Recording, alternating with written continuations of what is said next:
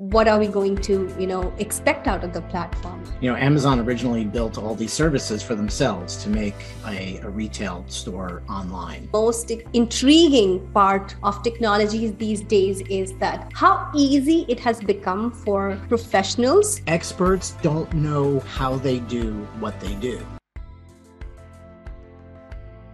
Welcome to the BIM Student Podcast. In this podcast, we talk to leaders, followers, innovators, and adopters from our AEC industry. Like a student, I ask questions that we all wanted to ask on our digital transformation journey, but never actually did. I explore concept, products, ideas, and future possibilities in digital transformation space. Each week, I meet with an amazing guest from the industry. I look forward to learn something new, share new experiences, thoughts, and opinions, and how to make BIM journey better for everybody across the board. In today's episode, I will be talking to Anthony Hawk. Anthony is a COO at Hypar. He believes in improving built environment through better tools for architectural design, engineering, construction, and facility operations. And what is Hypar? Let's talk to Anthony and find out. Welcome to the podcast, Anthony. Thank you so much for taking the time. Thanks. Very happy to be here. I have been looking into a lot of new technologies, and I have seen one of the most intriguing part of technologies these days is that how easy it has become for professionals to automate stuff. And I looked at Hypar, I was blown away. But I want you to introduce yourself and Hypar and what are we going to, expect out of the platform? Sure. So I'm Anthony Hawk. I'm one of the two co-founders and the COO of Hypar. We have a cloud platform for generative design, which means a set of technologies that people can use to build applications, including us. A really good analogy for this is Amazon Web Services. I think everybody listening knows that, Amazon originally built all these services for themselves to make a retail store online, first to sell books, then to sell everything. What they found afterwards, of course, having accomplished that, is that these kind of services might be useful externally to other people building other types of things. And so my co-founder, Ian Keogh, and I thought of was, what if you could make services that were very specific to AEC and help people move their expertise online for worldwide distribution. And this, boils down to writing small programs that accomplish some task. But one of the things we did was, in contrary to our previous experience in software companies, we decided to make all our data open source and extensible. So the upshot is that much like how Amazon services all tend to work to one another, on our platform, people can make their own services, but they can still talk to all the services anybody else has put on there. So we're essentially trying to create an ecosystem of worldwide AEC expertise that people can mix and match into applications for their needs. Okay. Having said that, you mean that if somebody wants to explore the generative design and has no knowledge of Dynamo or scripting, they can use Hypar? Yeah. And one of the things we've been doing lately is, for the first couple of years of the life of the company, we started in almost exactly 3 years ago now in 2018. We thought it was enough to sort of show people tools and say, go. And then we realized that we really needed to start showing people what was possible on the platform. And so one of the applications we've built on top of Hypar is something we call Hypar Space, which at the moment is for office planning. And we're going to be extending into other sectors.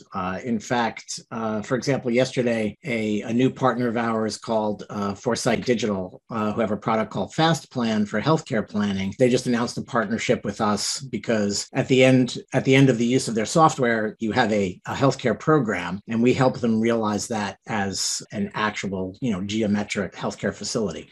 So somebody who wants to come to Hypar, there's a number of things that you can kind of drag and drop and sort of assemble what we call a workflow and produce any one of a variety of things. An office building, office plan with Hypar space. We have customers who do piping. We have customers who do structure. And all of these things can come together as a building design. So we have both this kind of, raw, you're doing Grasshopper, you're writing C# code, and you can make something completely custom. But all of those things can be dragged and dropped into an application by somebody who doesn't have that coding experience and, hopefully come up with some good decisions about their building. Okay, so like yesterday, when I was looking at the platform and before that, I could see that every time we get into the platform, we find new workflows in there. Mm-hmm. So which means that both the user and you as the service provider, both of us can create our own workflows. That is the intent of platform. Okay. And it can, and like I said, we don't need to know Dynamo or any other visual or a regular programming language for that. How amazing is that for somebody like me who comes from architectural background, who was never taught coding, who was never even taught how to think like a programmer, but we know what we want out of our design or what our clients want out of our design. So this is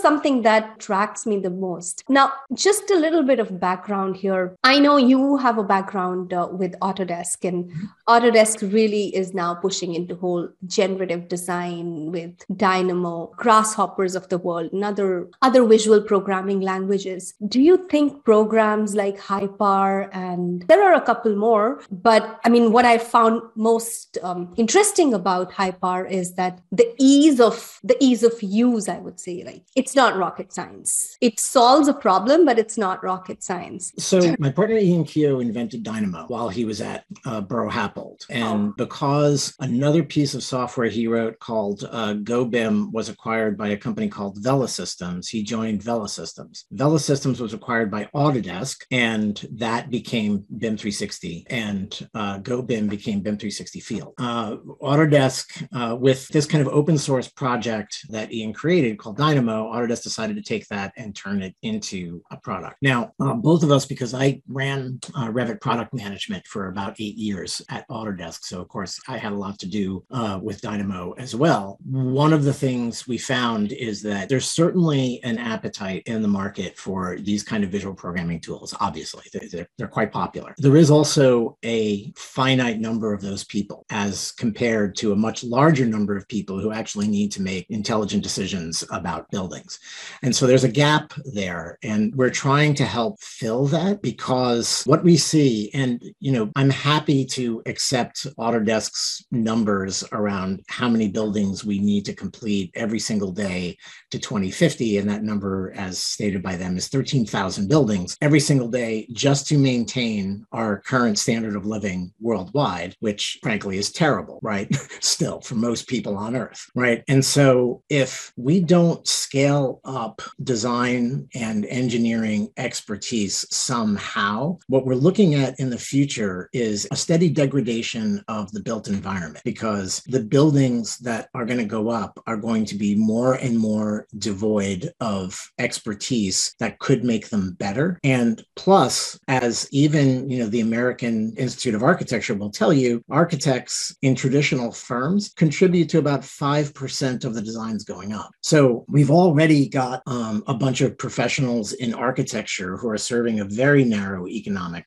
and very high economic stratum, and who are pulling kind of a comet tail of professionals behind them. Meanwhile, there's 95% of the buildings are going up in without traditional architecture firms' involvement, although architects are involved, they have to be. And the question is, can we help make all of those buildings better by making the expertise to make better buildings more readily available to people who will never, ever hire a consultant? And this is one of the things that we say to professional firms, because they look at some of the automation we offer, and much as when Revit was first hitting the market, people started saying, oh, this will take my job. Like, no, it's not going to take your job. It's going to scale up what you can do because you need to contribute all around the world, and you can't. No one in Bangalore is going to call you, to say, hey, can you come do my house or do my project? But they might use the expertise you have up on Hypar to make a decision and get you a micropayment. And since you're getting zero from those people right now, it's all upside. So we have a vision of changing the AEC industry for the better, in that we want to make this very important critical expertise that we all depend on in the built environment widely available, and then allow the humans to concentrate on the difficult, non-automatable problems and, frankly, the art of what they do. Because I don't care how bombastic you want to be about architecture, when you're building a K through 12 school, 90% of it is exactly like the last school you made.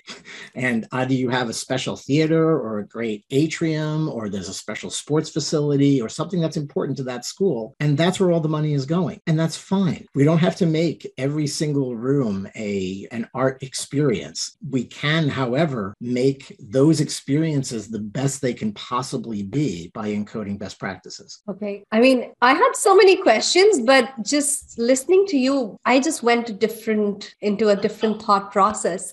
Why did you keep your platform an open source platform? What is the reason behind this? Yeah, I should draw a distinction. The platform itself is not open source, and there's actually more of a philosophical than financial reason behind that, which I'll explain in a second. The data format is open source, and actually most of the things we build on Hypar, we also open source. Really, the only time we don't do that is when we do contracted work for a firm that wants to keep their work private.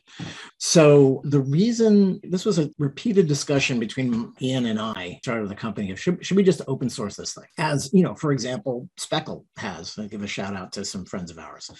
And the reason we have not is we have been convinced that if we did that, the AEC industry is so, let us say, cautious about sharing that what we would expect to happen is people would take the open source platform, put it on a server inside their data centers, and no one would ever know what they did with it. And it might help those firms individually, but they're not going to move the profession forward that way. So even though we have all the capabilities for somebody to keep something private to themselves, to their organization, to 5 friends they like, or whatever they want to do as far as distribution of what they make, we made sure that they always had the option to expose that publicly. And upcoming, within a couple of months, expose that publicly for money, if they like, to start achieving that idea of getting micropayments for your expertise wherever it goes. So we have a certain philosophy that actually is born out of both Ian and I and our CTO, Matt Campbell, having come out of Autodesk, because all of us have had a lot of visibility into a lot of different types of firms throughout AEC. And, for myself, since I used to be on the large firm roundtable before I joined Autodesk for longer than the 10 years I was at Autodesk. And what was a consistent experience is we would visit, one firm in the morning who would show us some unique differentiating technology that they were working on, have lunch, go down the street to another firm, and see the exact same differentiating technology that they were working on, because they all talk to each other. People move firm to firm all the time. They carry what's in their heads. And all you need to do is tell somebody that the firm down the street has an application that they made to study zoning compliance in New York City. And now that they know it's possible, if they have the resources, they'll make one, right? And so we actually think that it's pretty rare that differentiating technology grows up in the professional environment. We have seen it in some very large firms, mostly involving middleware. But for the most part, there is kind of a joke that we used to use at the beginning where it's like there was a period, probably going on almost 10 years now, that everybody had a Stadium Bowl configurator in Grasshopper. It was kind of like the thing you did to show that you knew what you were doing. And one of the questions that Ian and I asked each other, like when we found one of the good ones, is why was there ever 2 of these or more of them? Because one of the ones we found was very, very good. Why didn't that become a project that other people could contribute to? And there are a lot of reasons. There's some of this culture of looking for market differentiators, and some of it is just there's mechanically there was no way to share these things other than things like, maybe food for Rhino or just sharing the script. So one of the things that we did on the platform is when you make something, people can use it, but they don't have to understand how it works, and they can't necessarily replicate it unless you want to open source it, which does not apply to something like Dynamo or Grasshopper. If you shared it, it's shared. The end. Like, everybody can look at its guts. And so understanding that dynamic in the industry, we wanted to make the experience of using software very much how people work on projects, which is, I get a package. I have a past as an architect that people don't know, but I get a package from the structural engineer. I don't know how they made that.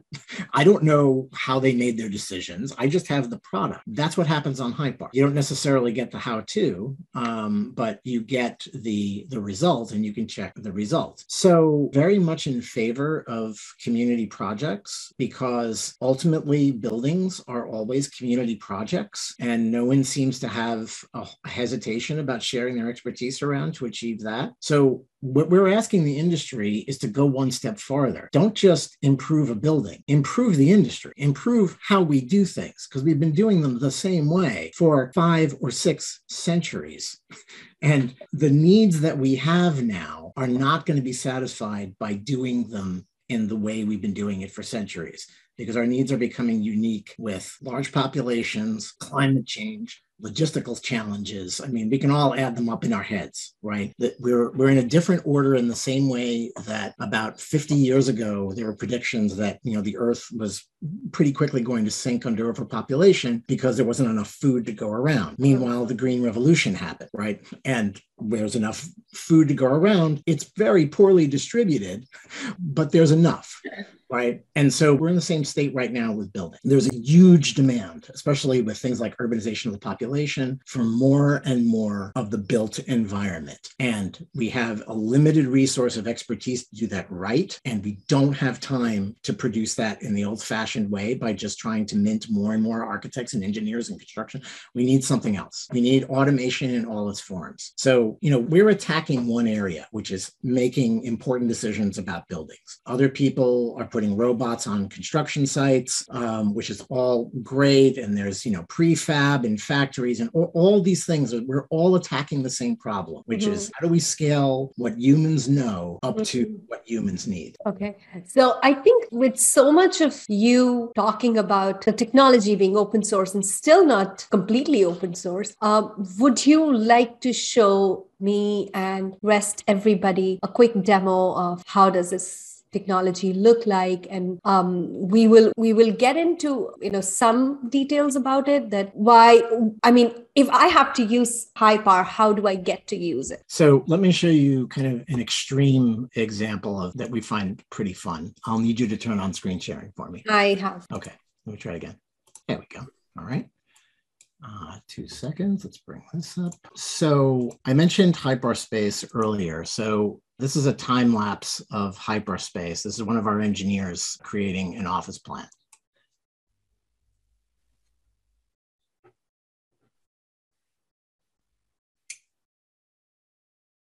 Now, what you're seeing on the left, opening and closing there, is a whole stack of individual little, what we call functions that are doing different tasks. One of them is laying out each of these rooms. And so, this is something that we have pretty good data on by talking to a lot of firms, that somebody usually takes a week to get to, and our engineer got there in 9 minutes. So this is the kind of thing we want to make possible. There's really no reason that developers should be waiting 6 months on designers for a development project or a set of proposals. We want people to actually concentrate on what's important here, not making sure that, every room has a desk, but that it actually has the right one, or that we've got the right distribution of rooms and the right distribution of areas according to the client's need, for example. Now, this is something that people can use today. I won't promise that you can do it in 9 minutes. Obviously, obviously one of our engineers has spent a lot of time on this. But when we concentrate on this and then given tests by different firms, you can come up with 4 or 5 proposals in a morning. And a typical figure that we hear from them is we can get 3 proposals to a client in 2 weeks. Now, there is a point at which clients are going to realize that it shouldn't take 2 weeks. But on the other hand, there's no reason the firm should have to take 2 weeks on this kind of proposal, because there's so much more to do after this point that why can't we just get to this point where we can bring the client to a decision as quickly as possible where they're satisfied, and we can move on to the important work of saying how we're going to build that thing. If you would like, you want to indulge me in a couple of other examples. Sure. I can show you. This is one we're kind of proud of because this kind of shows the promise of Hypar. So what you're seeing on the left in this stack is a set of functions that we just wrote for anybody to use, and then a couple of custom functions that Marco Giuliani wrote to enhance those and create this kind of apartment unit optioneering application. And so he didn't have to write things like how to get the site or how to put levels in it or how to put a facade on it or how to put floors in. He just had to add 2 more things, which was really the important part to set up different options for unit distribution and different envelopes that these units could fill. So this is the real design work. These are decisions that need to be made, not like, where do I put my levels, right? So what we see is the possibility for the industry to stop treating every project as if it's brand new on a blank tabula rasa that they have to fill with their genius. There is a lot of genius out there that should be served, but it's not served by diverting it into mundane tasks, right? Making the decision about what the best distribution of apartments here is, that's a human decision. That's a value system brought into the project that the designer is trying to capture, right? We're never going to capture a complete value system inside a computer program. We always need the humans to decide what's best. And that's what we're trying to give people the tools to do. Give them an opportunity to examine lots of options fast and understand what they mean and make a good decision. And so, we do things like this. I've kind of showed a couple of architectural examples. Things that I can show from actual customers are static, but more complex. So we work with a building product manufacturer on roof drainage systems, and we've worked with them for about a year and a half or so. And this particular type of drainage system is extremely complex from an engineering standpoint because it's siphonic. And so there's a vacuum that has to be maintained, et cetera, et cetera. I never thought moving water off a roof could be this complicated, but it turns out it is. And so what the market condition they were looking at is they saw a 30% like year-on-year growth in logistical buildings in the EU. And they look at, how many engineers they have to design these systems before they get shipped. And then they look at that growth curve and like, well, we're not going to grow our engineering team 30% year on year. Even if we can find the engineers, what do? Well, we have to automate, right? Another firm described themselves as, we build shoe boxes with structure and then we chamfer them sometimes for the site. So this is a warehouse manufacturer. And again, these are types of buildings that are put together by rote, right? They have a speed aisle for the forklift. They have a certain aisle width that's related to the racks on which the goods are going to be. These buildings, of course, are springing up worldwide, especially given the pandemic, where they've been kind of given jet fuel because, everybody's shipping everything now. So this kind of thing, like this is not something that people should have to spend a lot of time on.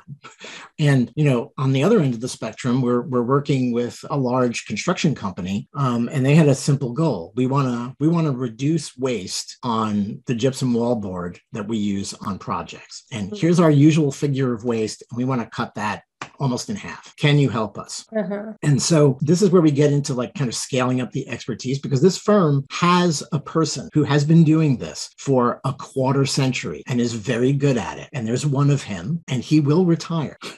And so what they're saying is, can you give us kind of a safety net to our younger project managers that they can run a program, find an optimal distribution of this material, and that way they're not constantly having to call this guy to see if it's okay. today who may or may not be available. And we can have confidence that we are working on our material reduction. Now, similarly, in structures, we see people saying, well, can you help me minimize the amount of steel tonnage I use? And of course, we've seen in the last couple of years high volatility in a whole bunch of materials. So of course, everybody's trying to find a way to reduce their material use. And these are the kind of things that computers are very, very good at, and only very experienced humans are good at, right? I think probably a lot of people who listen to this podcast, as I did when I was a young architect, had the experience of, the gray-haired guy that, I am becoming, came by and glanced at your desk. And this is back in the days when we were all drawing on boards, would put his finger on something and say, gonna have a problem there. And he would walk away. It's that kind of like rapid, intuitive understanding people get after decades in the business. That's the kind of thing that we're trying to get people to download their expertise into something so that we can distribute it to younger folks so they can make better decisions too. And there's an interesting precedent for this that I only heard anecdotally, but I did hear often enough that when we moved kind of from 2D into Revit and other 3D environments, that the intuition of young designers was developing far more rapidly than it used to. And so they ordinarily expect somebody to be kind of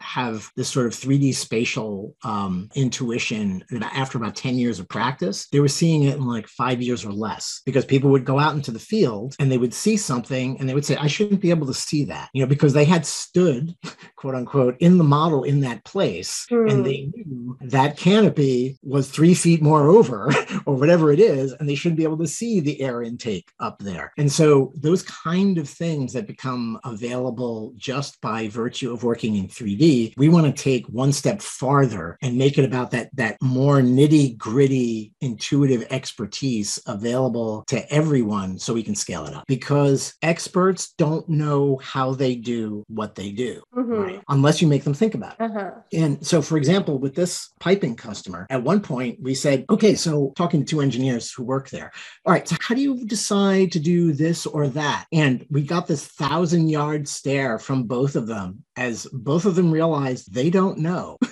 And they went off on a 6-week quest, literally, to turn into mathematics the way they do it. And then they had to experiment against past jobs just to make sure that the formulas they had come up with that they thought were correct actually exhibited the same behavior as the decisions they had made in the past. And so this is not falling off the log easy for anybody to get new expertise on the platform.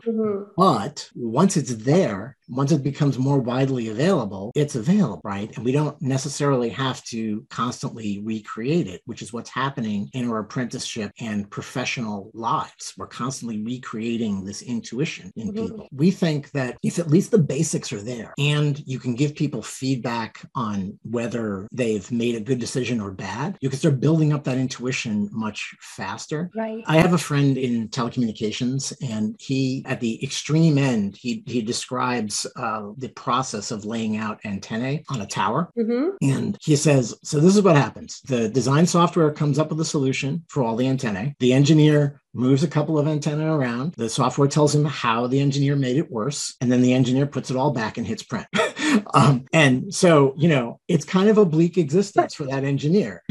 But that engineer should be working on more complex things, right? And so those people in those firms, rather than be, that kind of software babysitter, essentially, want to get onto complex projects where there is no known solution to the problem. That's what people should be concentrating on, where the known solution isn't available. And we can make the machines take care of the known solutions. If I may, I want to show one more thing that starts to bring that through. So one of the things that is so far unique about Hypar is we're not just about automating everything we do, because that last mile where things are not entirely correct needs to be bridged with human judgment. And this is just a quick video to show. This is a generated structure that we're looking at. And there's a function called structure in kind of straightforwardly inside Hypar, where you can play with this, yourselves.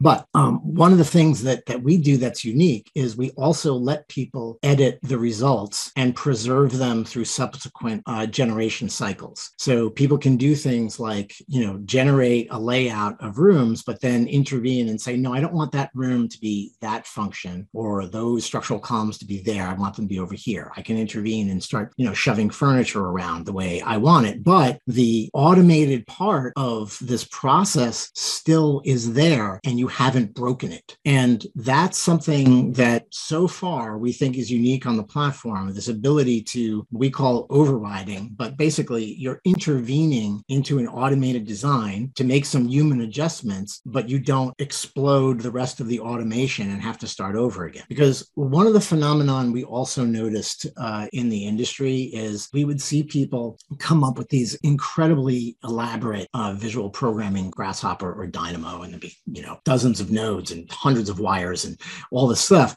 And it would really work for a project. It would really save time. And then they would, on the next project, start from a blank sheet again and build another, many dozens of nodes, many hundreds of wires thing, because the previous one just needed one adjustment, and it was really, really hard to do without breaking everything, right? And starting again. And a lot of people have had this experience. So this combination of automating something into a sensible solution that then you can intervene for circumstances that only the humans really know about and the algorithm doesn't, that we think is the special sauce here on the platform that really makes it building decision platform, because it combines the best of what automation can give us, but with the safety of human judgment, engineering, design, production methods to make sure that we've accounted for the entire situation. Okay. So my last question in this is that right now Hypar is integrated with Revit. Are you planning to develop your plugin enough that it can be integrated to other BIM tools too? You can actually drag and drop Rhino files right into Hypar right now. The most requests we get are to integrate with Revit. We are considering an even deeper integration. If you'll indulge me one more time. Sure.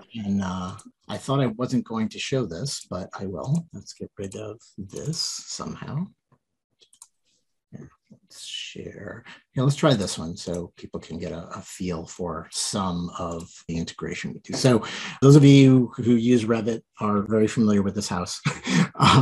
And what we've done here is we've previously done an export of that model with a Hypar add-in, which is free. And so now we've brought it into the Hypar environment. And there's two more functions here that are doing two things. The first one is panelizing the walls according to a bunch of input parameters. And the second one is actually doing the framing in each one of those panels. Right. So, this is probably, I think this is actually real time. It might be sped up at 1.5 times or something. But what you're saying is like, this is a task that might take somebody a morning to figure this out. And it's done in seconds, right? There's really no reason humans have to sit around figuring out like how we're going to actually frame this panel. What they might want to do is intervene in here, which they could do and change things. But we, have a clear understanding that people start with context coming in from other applications. So we bring in DXFs as well. So people want to use CAD, et cetera. And we also export Revit models, SVGs, images, blah, blah, blah. So we're well aware that we kind of exist inside an ecosystem of software. We want to make it as easy as possible. So we, like any software company, we sort of respond to substantial requests. And so Revit and AutoCAD have been the most requested. And so that's where we put our energy. But we had several situations where it would make a lot of sense to work with Rhino, and we do. Let's get to the next section of our discussion, which is impossible questionnaire. I was looking forward to this one. Because I have been totally blown away with the philosophy and with everything that you guys were talking about. And I was just feeling like the kid in the room who understands something and who has a lot of questions about some things. However, now I'm going to make you feel like kid in the room. And so I'm going to be asking you some really difficult questions. If you answer that, you're a genius. There is no gift hamper here. But you would earn a lot of respect. Okay. Okay. So my first question is, what is the melting point of aluminum? Believe it or not, I actually used to know this. Is it somewhere around Okay, you gotta 1700 give me degrees? an answer in degrees Celsius, not Fahrenheit. Oh, Celsius. Oh, God. Okay, give me a Fahrenheit. I want to sure. All right, let me try to do a little conversion in my head. If you give me I don't the know. Celsius, I will. 1500 Celsius? No, it is 658. 658. Okay. 658 degrees Celsius. Um, Next question that I have is, which of the following sealants may not be used on a floor flange joint? Okay. A synthetic rubber gasket, a natural rubber, a silicone compound, or a closet setting compound? The last one? No, it's a silicone compound. Really? Is it fire issue? Because that kind of stuck a little bit in my mind when I was thinking it's got to be fire, and I know rubber's fine. Yes. And so the last question is, how far apart should weep holes be at the bottom of a masonry veneer cavity wall? I want to say, if we move this into metric, 1.5 meters. Why are you always double off? Oh, am I double off? It's 800 mm, so 0.8. Okay, yeah. You're almost double, like you said, 1,000 Yeah, something. I'm all about scaling up. This is almost the end of this podcast. And just before you go, I want you to talk about the rose, bud, and thorn, not just of the platform that Hypar is or the technology behind it, but in general, where our industry is going with automation and with generative design. Yeah, look, the rose is definitely that we have literally, what are we up to now? 60 years of expertise lying around out there on how to apply computation to AEC problems. Okay. When I first really started looking into generative design around 2010, 2012-ish, I started delving into the academic history of this and was, astonished to find stuff that went all the way back to about 1963, right? And typically academia expects somewhere between 17 and 20 years for something that they produce to actually be commercialized. We're still counting upward in AEC, which is a shame because there's an enormous amount of knowledge just sitting around free in papers that could just be implemented now in software to help people make better decisions. So the rose is that we know really a lot, and a lot of it actually has been reduced down to language that software can understand, which is mathematics, right? So that's the rose. The thorn is, of course, that it's very hard to get that stuff into some usable form. And one of the tasks that we've undertaken at Hypar is to try to make that as easy as we possibly can, because we just look at, what could literally be warehouse upon warehouse full of papers on how to make better buildings. And we want everybody to have access to that, right? And so our way is provide easy means of automation and environment that people can deliver this stuff fast wherever it needs to be. Right. So that's our contribution. Okay. The bud is that I think we're seeing a widespread recognition that the status quo cannot continue to obtain. And frankly, in younger generations than my ex, I think the conviction has grown that we are in a new type of era, and we must rethink, everything from how we put up buildings to how commerce works to whether capitalism is the right thing for people to live together and how our politics work and everything else. So I think we're at a point of, frankly, we have this kind of localized pandemic crisis, but we're also in a sort of longer term and increasingly evident climate crisis. And I think there's a widespread understanding that we have a species-wide problems that we must address as a species. And, we hope to be one, infinitesimally tiny part of helping solve, these types of problems. But, you can't, like the old saying goes, you can't fix anything until you have a problem. And I think there's a widespread recognition now that we have a problem and that we need to figure out how to address it. So to me, that's actually the hopeful thing, that everybody's understanding, sometimes in some terrible visceral way, is, as their homes are destroyed by tornadoes or their crops wither, under a heat wave, that we must address things. And the only way we can do that is collectively. That is great. I am so glad we were able to talk about Hypar and a lot of other things. I'm totally looking forward to having more discussions around this and getting to know the platform even more. Thank you so much, Anthony. Thank you. It's been a lot of fun. Appreciate it.